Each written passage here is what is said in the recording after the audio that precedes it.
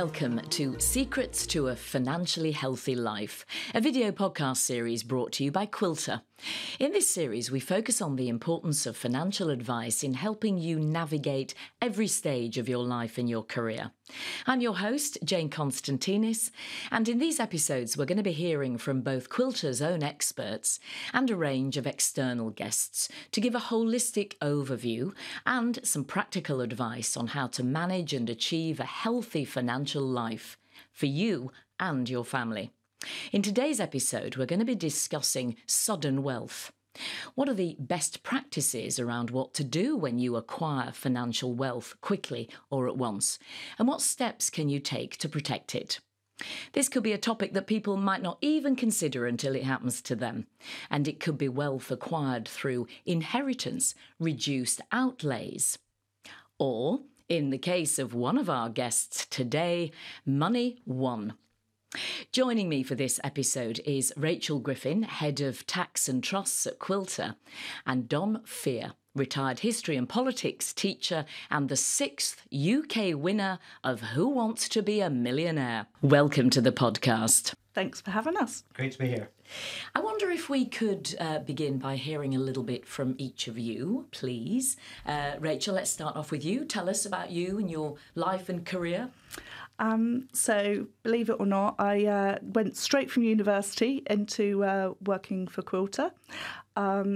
Never desired to be in finance, but just fell into it, but have kind of stayed with it up until now. I've been very lucky that I've had the opportunity to grow and I've a chartered financial planner, lots of things I've been able to kind of get involved in, really. Very glad you're here with that wealth of expertise. Don, tell us about you. Well, for 33 years, I taught history and politics until my life was transformed in the summer of 2020 when I appeared on a quiz show and won £1 million. And of course, with that, I was able to purchase early retirement and a motorhome and get on with my life. Remind us what the final question was, Don, because that's what everybody's thinking right now. It was which of these pirates was killed in 1718 off the coast of North Carolina? Go on, and the 4 options were? Captain Kidd, Anne Bonny, Mary Read, I think. No, sorry, Bart Roberts, Black Bart Roberts, and of course the correct answer, which is Blackbeard.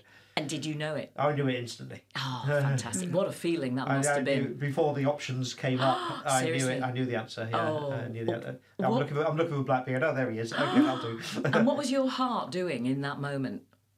As referred to on the programme, beating at least 180 per minute. I bet. Wow. What and then Jeremy's was as well, because it doesn't come up on the screen instantly as to whether I'm right or not.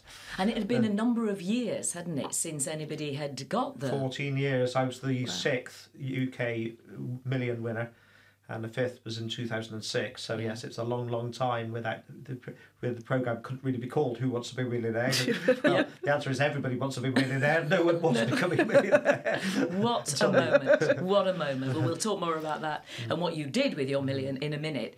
But Rachel, this vodcast is all about what you do when you acquire some money. What's your experience of people and how they feel about money that they've acquired by other means apart from working? I think invariably, unfortunately, not like Don, where they kind of have this sort of euphoria of winning a quiz programme. It invariably comes, at a moment of grief. So it can kind of, a lot of people inherit money, but a loved one has passed away. So invariably there's an emotional attachment to that money. And that can be kind of because, I don't know, they knew that the parent perhaps where they've received the money from was very anti something or would have wanted them to send their children to school, pay for school fees. So there's a lot of emotional attachment to that. And I think that sometimes can kind of mean it's quite a difficult decision in terms of what to actually do with that money. And obviously the inheritance can be a small amount or it can be a large life-changing amount, like in Don's situation. So it's certainly an emotional reaction, I think, a lot of the time. And when we're in that period of grief, we're often not thinking straight, logically. Yeah, exactly. Plus, you might be sharing these decisions with others in the family. What impact does that have? My experience throughout the years of dealing with families when they're in this situation, you generally have someone who's gone into practical mode to try and sort everything out. You've got emotional attachments to, whether it be mum's ring or jewellery. I mean, my mum passed away when I was younger, and certainly me and my brothers at the time, it wasn't any financial connection. It was absolutely, where's the photos, where's all that sentimental stuff. So I think you've got the financial side, but you've also got that those emotional connections that you want to remember someone by. So the decisions are being driven, it's interesting, isn't it, by many external factors. And do you find that people sometimes make poor decisions based on that? Yeah, I think again, I mean, it's taking a breath, isn't it? I mean, we all would like to set out our ideal situation, our ideal kind of, this is what happens and this is financially what I should do. But I think it's absolutely that is, seeking kind of advice from the right people at the right time, whether that be family members, whether that's financial advisors who are specialists in this area, actually kind of taking a breath, thinking about, what you want your future to look like, what that person who had passed away, what they might want from the money, and kind of seeking advice and counsel from other family members. And Don, of course, your situation was entirely different. You didn't have that negative emotional period of time, entire pleasure winning this money. But you'd had time, I'm guessing, to think about what you might do with the million if you won it. Yeah, the funny thing was, of course, I dreamed of winning the million every night for a good month before I actually went on the programme itself. Then there was the period of close to 2 months between the filming and the broadcast. And then under the rules, it was a further month before I got the money. It was 4 weeks to the day after the programme was broadcast that I actually received the money. So I remember going to bed on the night, about 11:30 at night, I checked my bank balance, £7,000, the fruit of 33 years teaching. Woke up in the morning, 1,007,000. Oh, wow. What a moment! Oh wow! I bet you've got a photograph. I do have photographs of both. I have photographs of both. Yes. Amazing. Wow! So you had at least 3 months to plan what you were going to do with it. And yet I was incredibly rash and impulsive because I had been thinking, what do I do with it? I clearly wanted to make the most of the money in a period when interest rates were simply not available, so I couldn't just wang it into a high interest bearing savings account, which would be my first instinct, where there simply wasn't one to be had. And so I almost I saw an advert for it was a gas plant being built, and they were offering 12.5% interest in 3 years. It sounds too good to be true, but it would have been a very, very rash thing to do. And so when I did seek proper financial advice, my financial advisor more or less on bended knee pleaded with me not to be so daft, as incredibly risky thing to do for somebody who had no experience of investment or whatever. So yes, I think it's very important you seek advice from proper professionals like Rachel and others.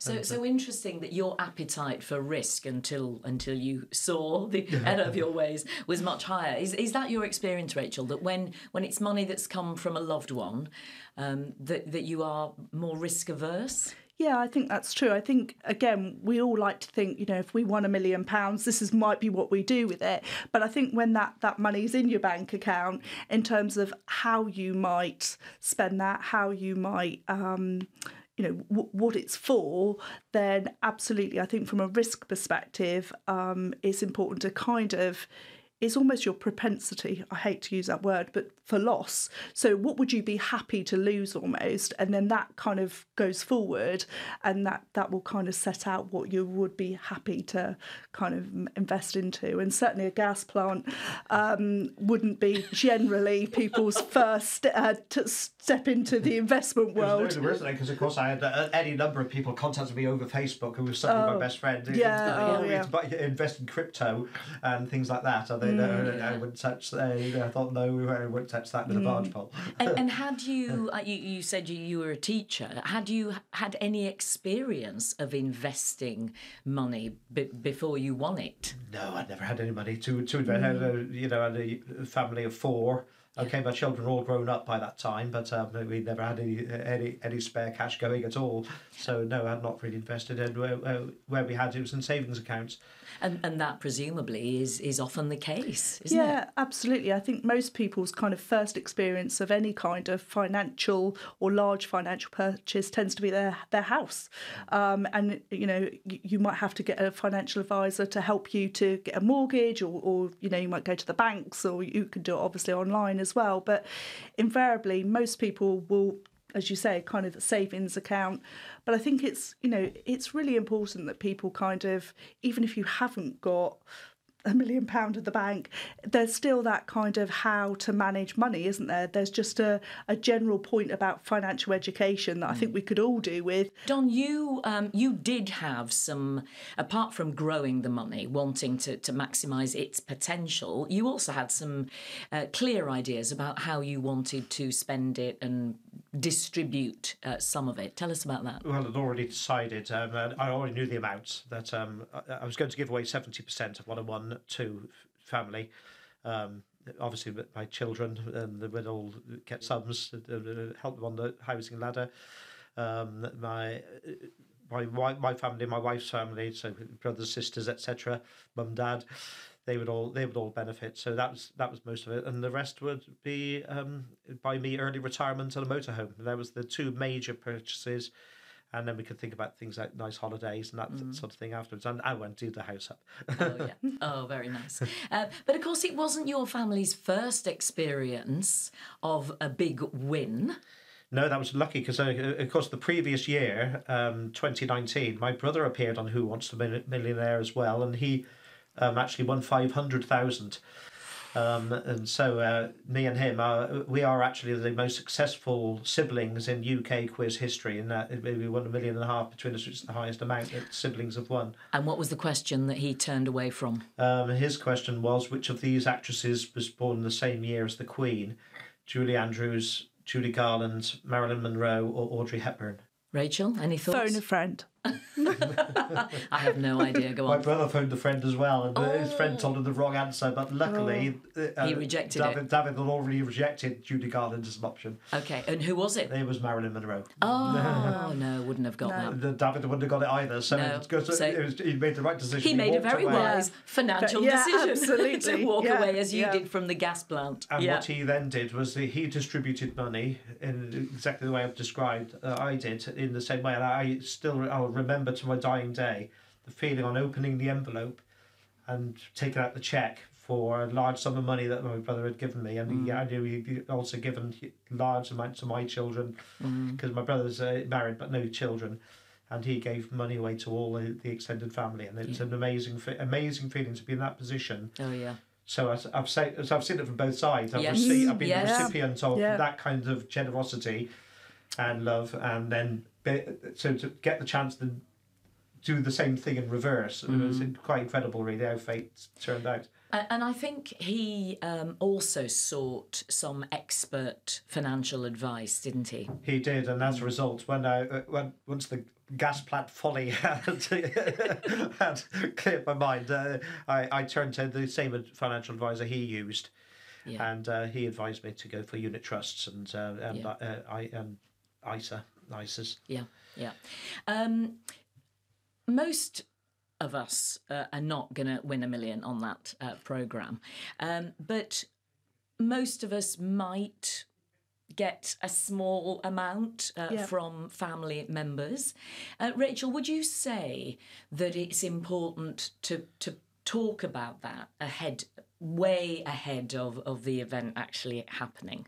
Yeah, absolutely. I mean, I think, we as not just a generation, just as we just don't talk enough about money and what's, and what our wishes are and what we would like to do with that. And I think, again, from a perspective of the family, just knowing that money even exists. I mean, the number of conversations I've had with people where they've inherited an amount of money that they didn't even know, mum or dad even had, because they would be, pop into the shops and, they never went on holiday, they never had new cars, etc. And they've got money stashed waiting for kind of that financial inheritance. Very much, it's important that people have these conversations. It's important, and not just from a monetary perspective, as we get older, making sure our wills are all up to date, making sure that we've got powers of attorney in place. We might need these things anyway. So being able to have those conversations with family members is really important. And I think as a generation, the younger generation are quite happy to kind of social media everything, whereas I think perhaps the older generations are less likely to be as open. So, Don, the people that you gave money to, have they used it sensibly? Are you happy with what they've done with it? Well, very much so. My eldest and youngest daughters both used it for houses.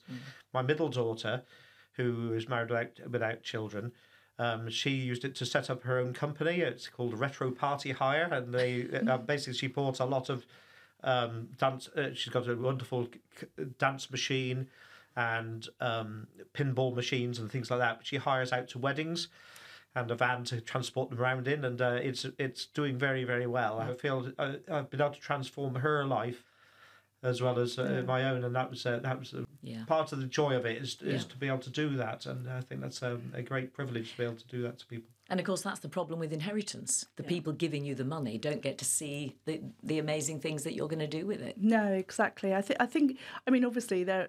Some people are wealthy enough to be able to make gifts during their lifetime. So that, and I think that's the lovely thing about Don's story is just having that ability to be able to pass on wealth and see how that can be transformative to people. And again, as you say, with an inheritance, unfortunately, you don't see that next generation. But there are ways to kind of make sure that if you want to pay school fees, or you want money to be used for a house purchase, to actually kind of specify that in your sort of will or anything. So it is possible to put a little bit of control on these things, for people. It was interesting, Don, that you were saying earlier about your near miss with the gas, the folly, the gassy folly, and that then, of course, you got some good expert advice. Rachel, do you find that people are open to expert guidance at these moments of difficulty, grief, emotional turmoil? I think it's one of those things where if you perhaps haven't ever had a financial advisor, kind of like, again, in Don's situation, where his brother's experience, which was a good experience, kind of helped him to make decisions or, be introduced to someone. And I think sometimes people don't know where to start. So it's also a case of sort of seeking out someone who is a trusted advisor, someone who you feel also comfortable with in terms of, you're going to share it's not just a financial transaction. You're also explaining to them about your family and what you want from that, what goals you want. So I think it's also about finding the right financial advisor. But there's lots of opportunities to find financial advisors. There's websites where you can go to and kind of get one down, and the FCA website will tell you that they're authorised to make sure that you're getting the right advice.